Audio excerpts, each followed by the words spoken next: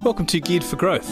This week we're chatting with Byron Miller, who's the Managing Director and Principal of Asset Agents in the Sunshine Coast. We have a chat to Byron about his background in real estate, how he became an investor at 20 years of age, and we really tease apart the Sunshine Coast market. We talk about the growth drivers, the arrival of players like Stockland increasing supply, and what the main drivers are for capital growth with some of the new projects such as the airport expansion and hospitals and that sort of thing. We talk about some opportunities for investors and how to interview a property manager and make sure that you're getting someone looking after your investment the way that it should be done. It's a great interview and I'm sure you'll enjoy it. Here's Byron.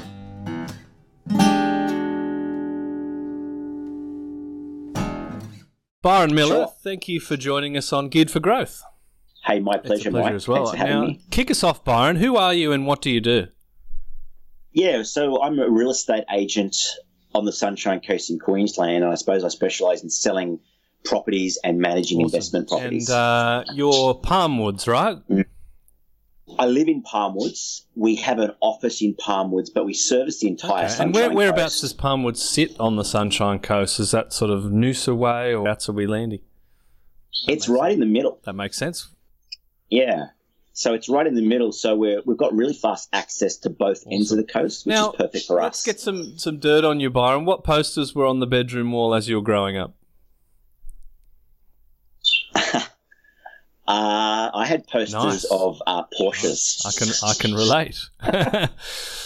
Now, it's not sort of giving us any sort of, insights into things that you'd like to sort of push under the rug. Feel free to share any embarrassing, like 80s Kylie Minogue sort of fetishes or anything like that.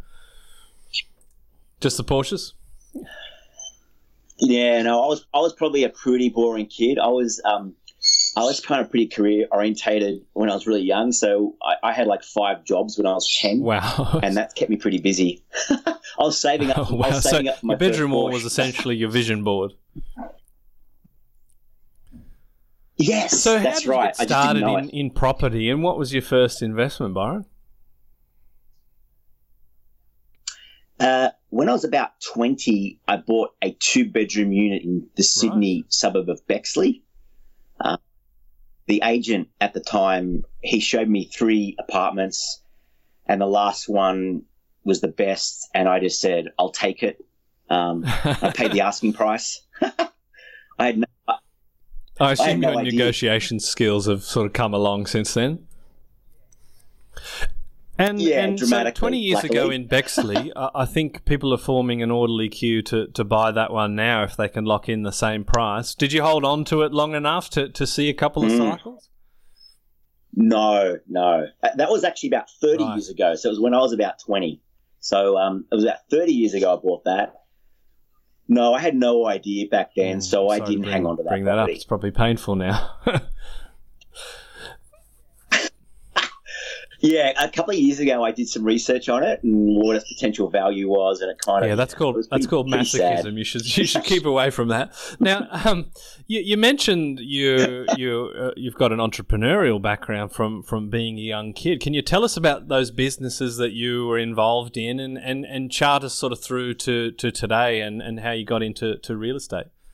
Yeah, just briefly. I hated school, so I dropped out of school. I didn't finish school. And I had my first proper job was making laundry tubs. I didn't do that for very long, though. And then I got a job working in the Apple computer industry. Before it was cool, right? And I was in that industry. Before it was cool? What's that? Before it was cool. Yes, that in the late 80s, no one even knew what they were. Yeah. So, but that was pretty amazing working in the Apple industry for about 10 years. I learned a lot doing that. And then after that, after the Apple industry, I met, from the Apple industry, I met John McGrath because John McGrath was one of my clients, and John McGrath owns McGrath Estate Agents. Back then, he had 6 sales agents working for him.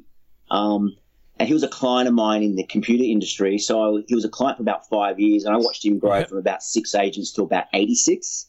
And then when I decided to move out of the industry, it was really seeing what he was doing in real estate that motivated me to move into real estate. And how has that sort of business experience assisted you within real estate? I guess watching what John has been able to do has helped you to some degree.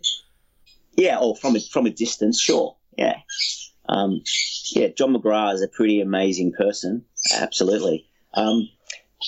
When I moved into the real estate industry, I also started a couple of businesses. I started a business in Sydney, which is a real estate marketing business called Mind the Gap. And the Mind the Gap specialised in real estate marketing for agents. So we did virtual tours, photography, video, floor plans, copywriting, all that type of stuff. Then I moved to Queensland and started, which I franchised all around Australia. Wow. Yeah, and that's still going? Yeah. Both those businesses are still going. I just no longer the owner. Fantastic. It sounds like you're in the lorikeet business these days. Just that we're getting an insight into to some of the beautiful fauna in the Sunshine Coast. So obviously you own your office now in the Sunshine Coast, and that's an area that's been on the radar for investors for a while. Can you run us through sort of geographically how the Sunshine works, where the sort of boundaries are, how far from Brisbane? Just give us a bit of for people that sort of haven't visited or invested there, give us a bit of an idea about how the Sunshine Coast sort of ticks. Yeah, it's 100 kilometres from Brisbane, so it's about an hour's drive up the freeway. It starts at Caloundra, and then it goes 65 kilometres up to Noosa, and then it goes out to the hinterland where you've got Mullaney and Montville. And what sort of people live in the Sunshine Coast? Is it retirees? Is there professional services? Do people commute to the city and live in the Sunshine Coast? Yeah, it's a very big mix of people. Absolutely, there's retired people here, but I'd probably say there's more families move here. It's a very family-orientated place to live. So lots of mums and dads want to come here to raise their kids. That's what we did. We left Sydney to raise our kids here. So it's been really fantastic for us. And there's definitely a percentage of people that do commute to Brisbane. So you can jump on the train in Palmwoods. Palmwoods is on the train line. It's about an hour down into the city. Or you can drive, which will take you about an hour and a half in peak hour. But most people on the coast, they want to live and work on the coast, because they're kind of coming here for lifestyle reasons. And are there many sort of larger style employers? Like what are the employment opportunities in the Sunshine Coast? Yeah, there's definitely. When I came here in 2005, there wasn't. Employment was pretty grim. I went for a job when I first got here. It was a general manager position, and you had to manage 30 staff, and you had to know MYOB and know their computer program and have all these leadership skills. It was quite a big role, and I was quite excited about it. And then I found out they were going to pay me $35,000 a year. And that's kind of what the income was like in 2005. But it's changing now. So UE Insurance, they have their head office here. They employ like over 15 staff, and they pay really well. So lots of people here work for UE. And that's kind of what's happening now. We're bringing in big companies like that pay well, and that's really helping us. The other thing that happens here on the Sunshine Coast too is we get a lot of miners, fly in, fly out workers. Okay. We've seen. Lots of miners. Yeah, okay. We've seen, obviously there is demand, because we've seen some big players move into the Sunshine Coast, such as Stockland doing the big sort of house and land developments and some of the medium density sort of stuff. How has the region changed in that regard in the last 5 or so years? Has it been a real sort of gentrification, or is it just growing in size? Yeah, right now Stockland, they've got about 4 developments here on the coast. The biggest one is called Aurora, and that's really big. That's going to have 7 public schools, 8 private schools. They're selling about 500 blocks a year. That's a pretty big development. There's also Harmony, Zippy Downs, Park Lakes and Bly, Habitat in Palmwoods. There's lots of development going on here.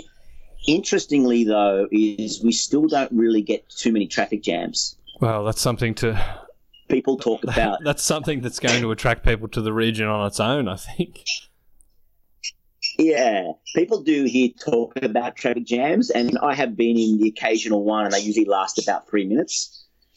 3 minutes. Yeah, Yeah, so they're not really traffic jams, but people here think they are, which I love. What are some of the main growth drivers, do you think, for the Sunshine Coast, for people that are looking and investing in there and wanting sort of to get an idea about the forces pushing the capital growth? Is it just is it an affordability thing? Is it a lifestyle thing? Is it just on the back of communities growing and Woolworths and Bunnings and all those sorts of things going in? Yeah, it's a big combination of stuff. So there's lots of infrastructure coming here sort of in the next 5 years. So in 2020, we're getting a super fast internet submarine cable straight into the Sunshine Coast. That connection is going to attract lots of really big data players. So potentially people like Amazon, Google, Microsoft, Apple are going to set up data centers here. Yep. So that's really exciting for us. Also, the airport here by 2020 is going to become an international airport. So I think once that happens, it's going to really put us on the map. Plus, there's, like you said, there's all this other additional infrastructure. So we're getting this huge $300 million CBD transformation, which will be finished probably in the next 5 or so years. What else is happening?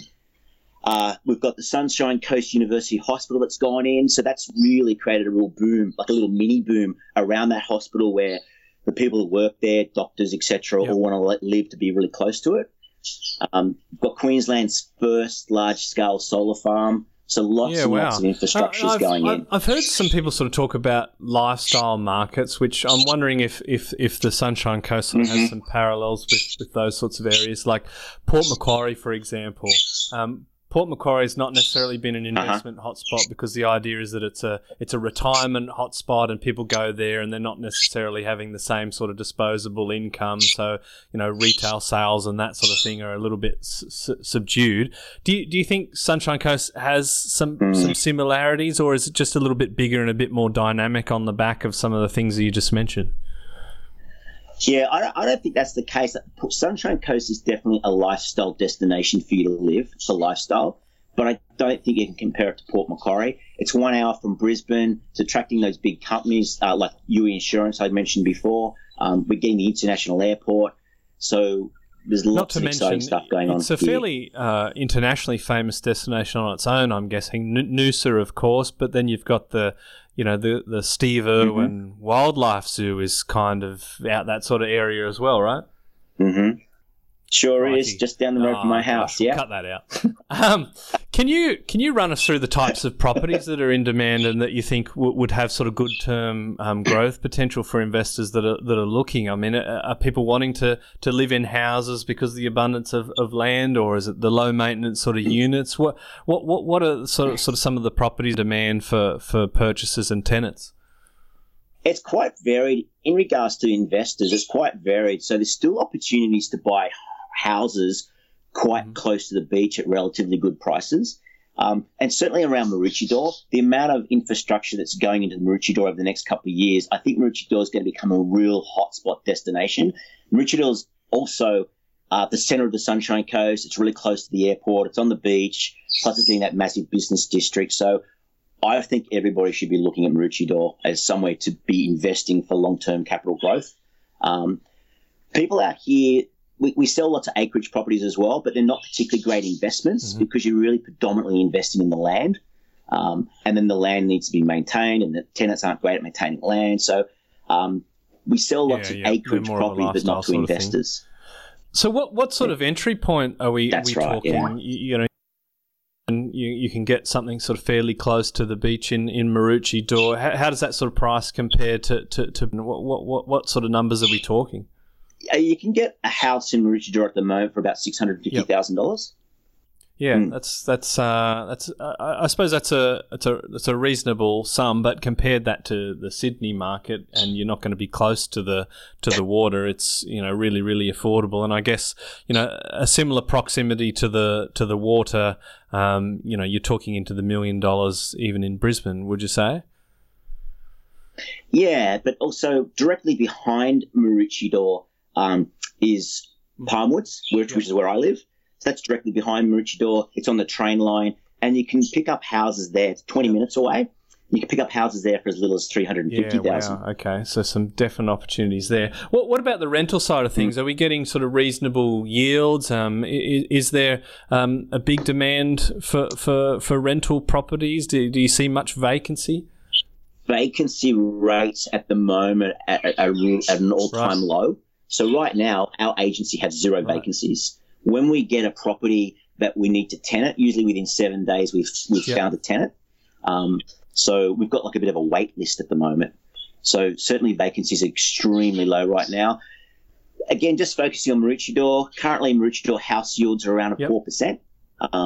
Apartments in Maroochydore are around 5%. Yeah, okay. So it compares sort of fairly well to Brisbane, and we're probably talking, maybe double the yields of certain pockets of Sydney. So I guess quite reasonable with good vacancy.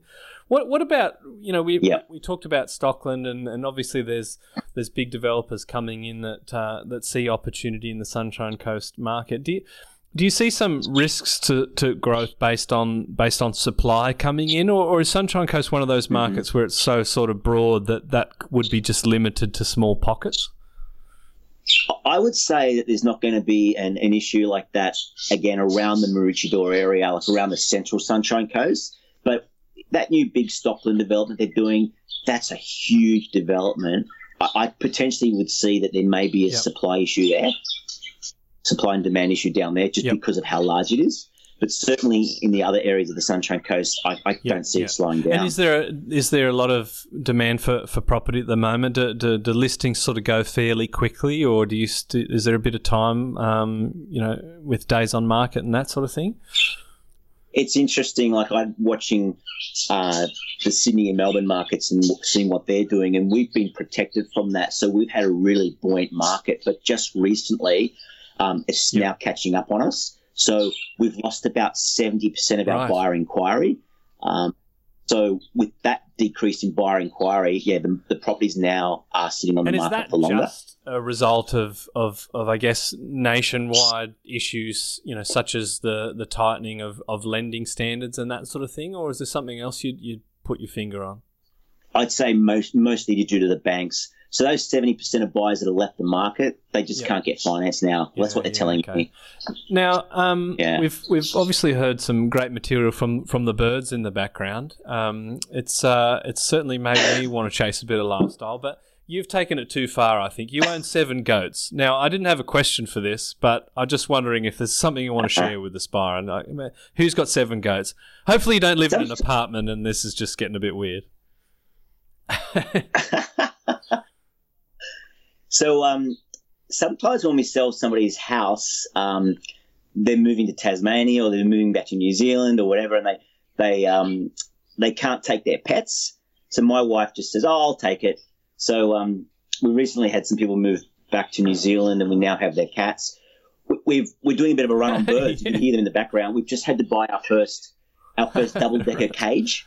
So we're having a bit of run on birds, and we just went and bought out this big double-decker cage so we can start to stack them. But we've got like 7 cats and 5 dogs.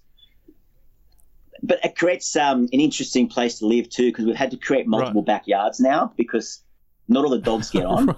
So I'm guessing that you have one of these acreages that you mentioned about. Otherwise, you've got animals on top of themselves. I'm picturing sort of a Noah's Ark situation. Yeah, we've got 12 acres. So that's good. Yeah. You got an acre and a bit per goat. So that's an interesting sort of pitch to gain the listings. Oh, we're struggling with a pet. I'll take it on board. That's a pretty good point of difference, right? You're number one selling agent for a reason. Last night I got a new listing, and they have 17 goats, and they're moving into an apartment in Buderim, and they said to me, what are we going to do with our goats? So I told them I'll talk to my wife. An extra 17. Good luck with that. I'd love to be a fly on the wall with that conversation. Let's get back to you and perhaps some of the less quirky parts about you. You're pretty well regarded for your negotiation, despite sort of charging in and paying the asking price for a 2-unit property in Bexley some 30 years ago. Is Is negotiation something that you see as a big part of securing an investment property at a right price, or people talk about, below market value? And what advice would you have for investors in negotiating with, these crafty agents such as yourself? Yeah. So my recommendation to buyers, I suppose, is get yourself organised. So get your finance pre-approved. Offer a decent deposit. And when you're dealing with agents and you want to make an offer, insist that the offer gets put onto a sales contract, not just taken verbally. And what? Yeah. How does that sort of play? Is that just more of a psychological thing to the owner that this person has demanded it to be put to you in these sort of serious terms, so it shows that they're ready to go, and we might miss that opportunity if we hold out for a higher price or something like that? Absolutely, but it also assists.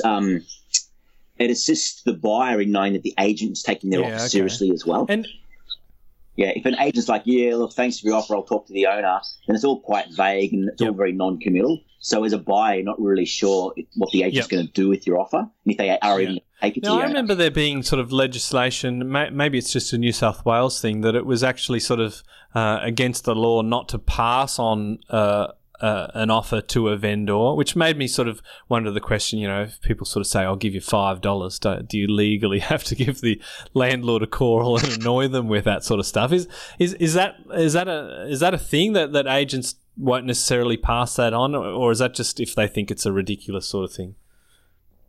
Yeah. So in Queensland, we don't legally have to pass on all the offers. Now up around about $700,000, and somebody wanted to make an offer of $400,000. I'll give you 410. Give me 410. Fantastic. I'll write it down. Big deposit too. So I don't want to put my seller through the stress of, hey, here's an offer. It's $300,000 shy of what we need. I don't want to stress my clients out with that. So I'll take the offer and then find out how serious they are, and if they are prepared to come up to close to the asking price. And when you mention sort of offering a large deposit, I mean, typically a deposit would be 10%, or sometimes you can negotiate a 5%. When you sort of say, offer a big deposit, would that normally, are we talking 10%, or is it practice for people to offer a larger deposit? Again, in Queensland, we can't legally take more than 10%. I also don't often take that much. 5% is certainly large enough. We get a lot of people saying that they like to make an offer and they want to supply us $1,000 deposit. Which is not... or a $5,000 deposit. And they say that they can't afford to pay any more than that. Yeah. That's not a deposit, is it? I mean, back in the day, that used to be called a holding deposit, and then sort of said you sort of can't call it that anymore. I mean, that's just a flippant gesture. But, I mean, these people have access to deposit bonds and that sort of thing, right? So that sort of would make you wonder about how serious they are? That's exactly right. So if somebody comes to us with a $1,000 deposit and they say that they can't afford to pay a larger deposit than that, and it's subject to finance, we've got to seriously wonder about their ability to so an investor that's got a contract signed for maybe even 5 or 10 grand less, but they're ready to pay a deposit straight away, may actually get that property cheaper than them just because the owner's wanting to wrap up the deal with someone that appears to be serious?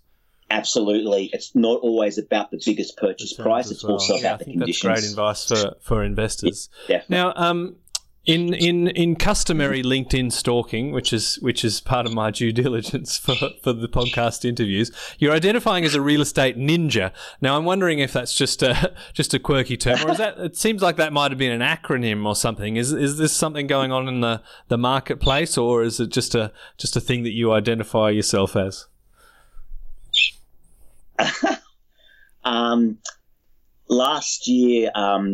Last year I sold 42 properties, sell more properties in my suburb than anyone else.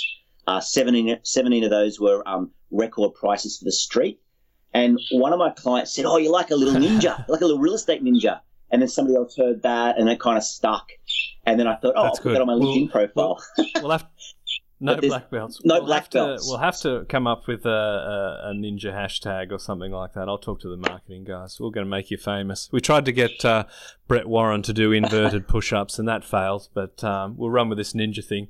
I'm interested to hear about your thoughts about, say, with your agency. Obviously, you're a boutique agency, your own name sort of thing, compared to some big competitors, I assume. I don't know your particular area inside out, but I'm guessing you've got your, the standard Hookers and Ray Whites and Century 21's, First Nationals, that sort of thing. Do you think that there are advantages in selecting a local property management and sales office rather than one of the larger franchises? Absolutely. So my wife and I, we come home at night, and while we're cooking dinner, we talk about the day and we talk about our clients. We wake up in the morning, we talk about our day ahead, and we talk about our clients. Recently, a tenant had a hot water issue at 8 o'clock at night, so I was out there with him poking around the hot water system to try and get it working so they could have a hot shower. Another time, a tenant who moved into a property Friday afternoon wanted to watch the footy. They had no TV reception, so at 7 o'clock at night, I was around there lending my TV booster so I could get the footy on. So, yeah, we really, really do care about our clients. Yep. And do you think that that's something that typically you just don't get from the majors because they're least likely to have the owners involved in the day-to-day and maybe just employing sort of more junior staff that perhaps don't have the care factor?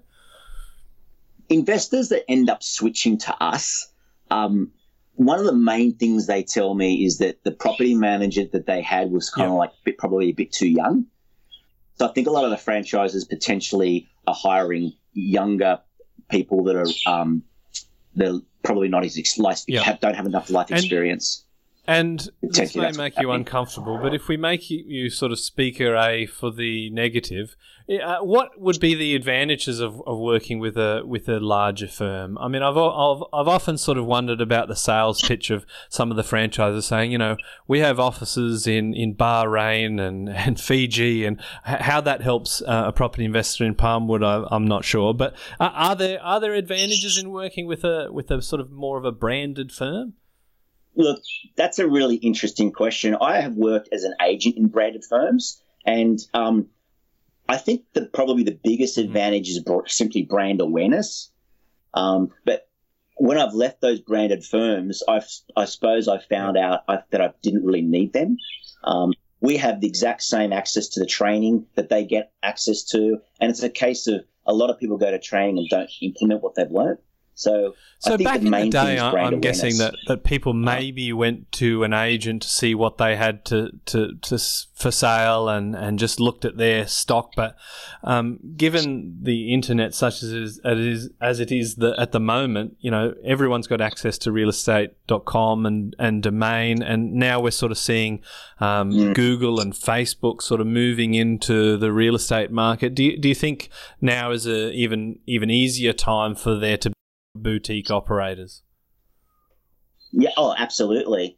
So, like I said, we have a central office, but we service the entire Sunshine Coast because we really promote all our properties online. Yeah.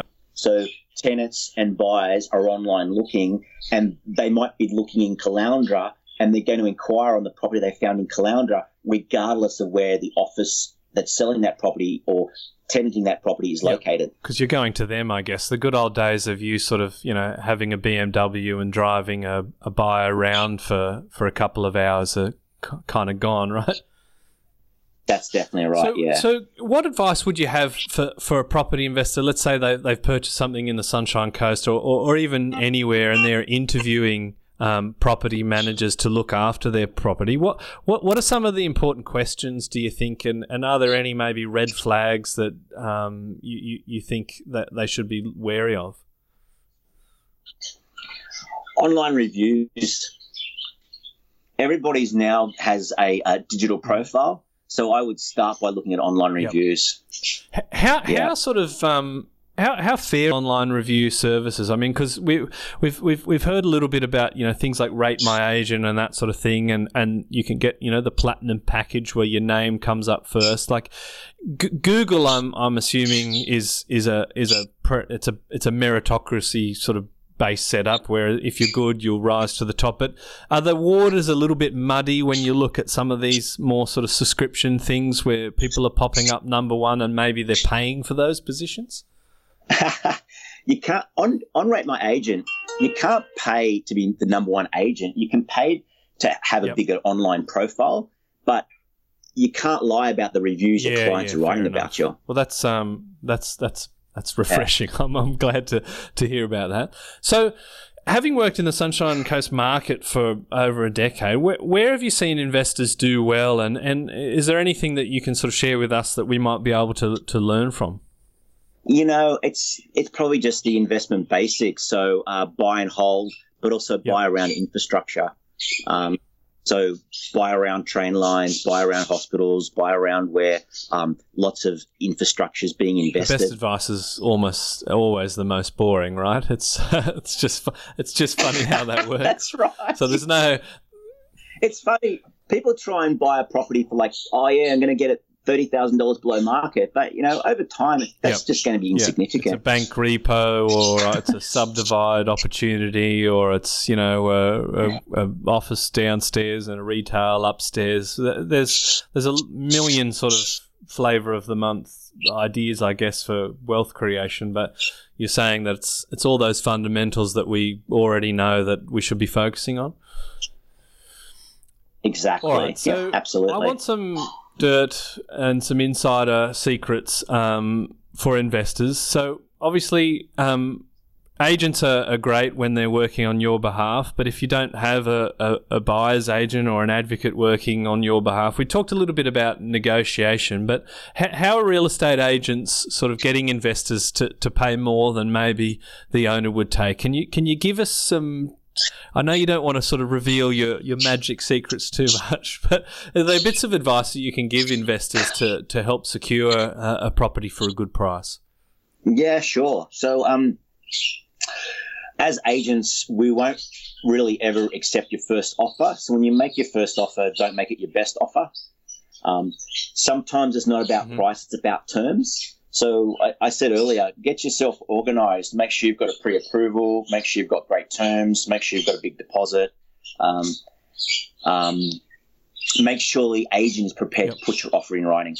And how are you sort of seeing vendors at the moment? Obviously, buyer inquiry is down. Are people sort of wanting to hold firm that prices for prices that maybe they were going to achieve, 3 to 6 months ago, or are people's patience moving? I'm wondering, how important this sort of idea of loss aversion is. Are people likely to withdraw their property from market if the price isn't there, or that people want to sell are just going to have to accept a lower price and move on? Yeah, that's a good question. Look, we're going through a really big education process where we're having to educate our clients. Well, yeah, you saw those sales figures that happened 3 months ago. That's no longer achievable. You're not going to get those sort of figures for your house. And so we've got a combination of people that are just going to stay, or people that still do need to move. And certainly if you're buying and selling in the same market, it's not going to impact you too much. I guess I'm wondering with the Sunshine Coast, if buyer inquiry is down 70%. Obviously, we talked about APRA and the problems with the banks, but I'm wondering also, is it similar to sort of Sydney and Melbourne? Has the Sunshine Coast had a bit of a run? Is it coming off a boom? We haven't really had a boom. We've had kind of over the last 5 years, we've sort of had consistent capital growth of like around 7%. So we never seem to have these massive peaks and troughs on the Sunshine Coast. We just seem to steadily move along. I would probably say that 2019, though, the market will continue to soften. And what sort of peak to trough sort of stuff are you thinking? I mean, the Economist's latest predictions for Sydney and to a lesser extent Melbourne, but we're probably talking, peak to trough 15%, 20% drops. Is the Sunshine Coast likely to see something like that, or like the upside, is it a little bit more subdued on the downside as well because it hasn't had that huge run? Yeah, look, certainly the last time this happened to us here was in the global financial crisis.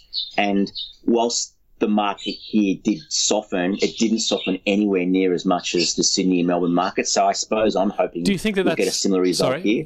I'm not. Yep.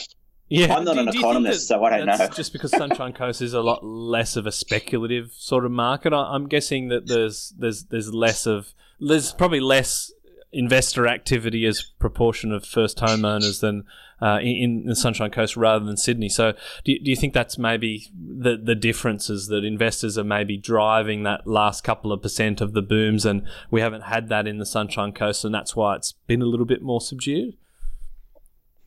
What do you see for the future with the Sunshine Coast market? Obviously, investors that are struggling to get finance for investment properties in Sydney and Melbourne, I think are still probably going to want to invest.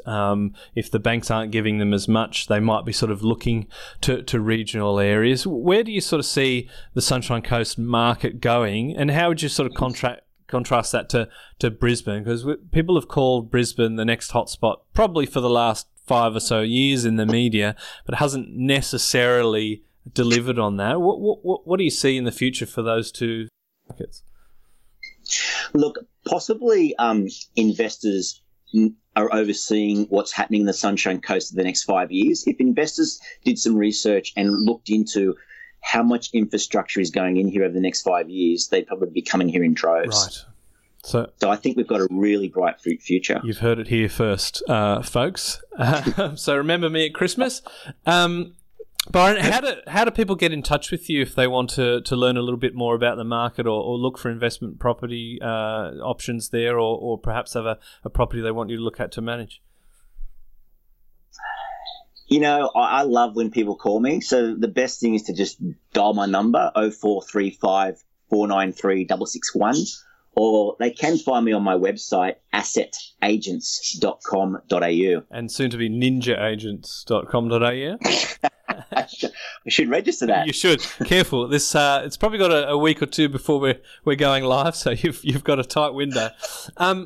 Byron, if there's one piece of advice that you impart, on your on the ground knowledge of the Sunshine Coast and being an investor yourself and working with investors for a number of years, what would that advice be?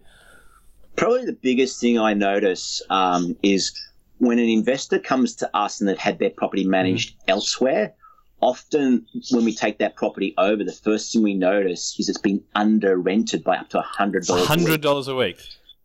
How? Yep.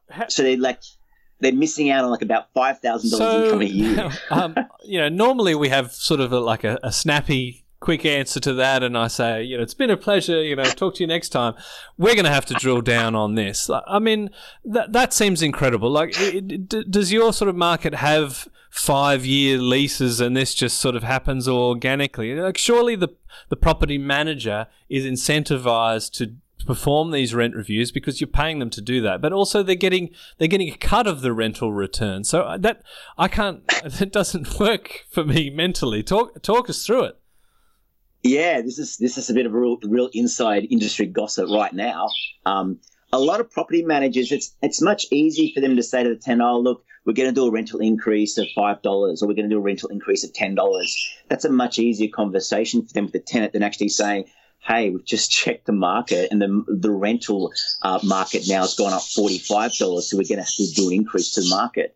So they just do these $5 and $10 increases. Aren't there incentives though for property managers to maybe sort of terminate that tenancy because they're going to get leasing fees or lease preparation fees or some sort of admin fees?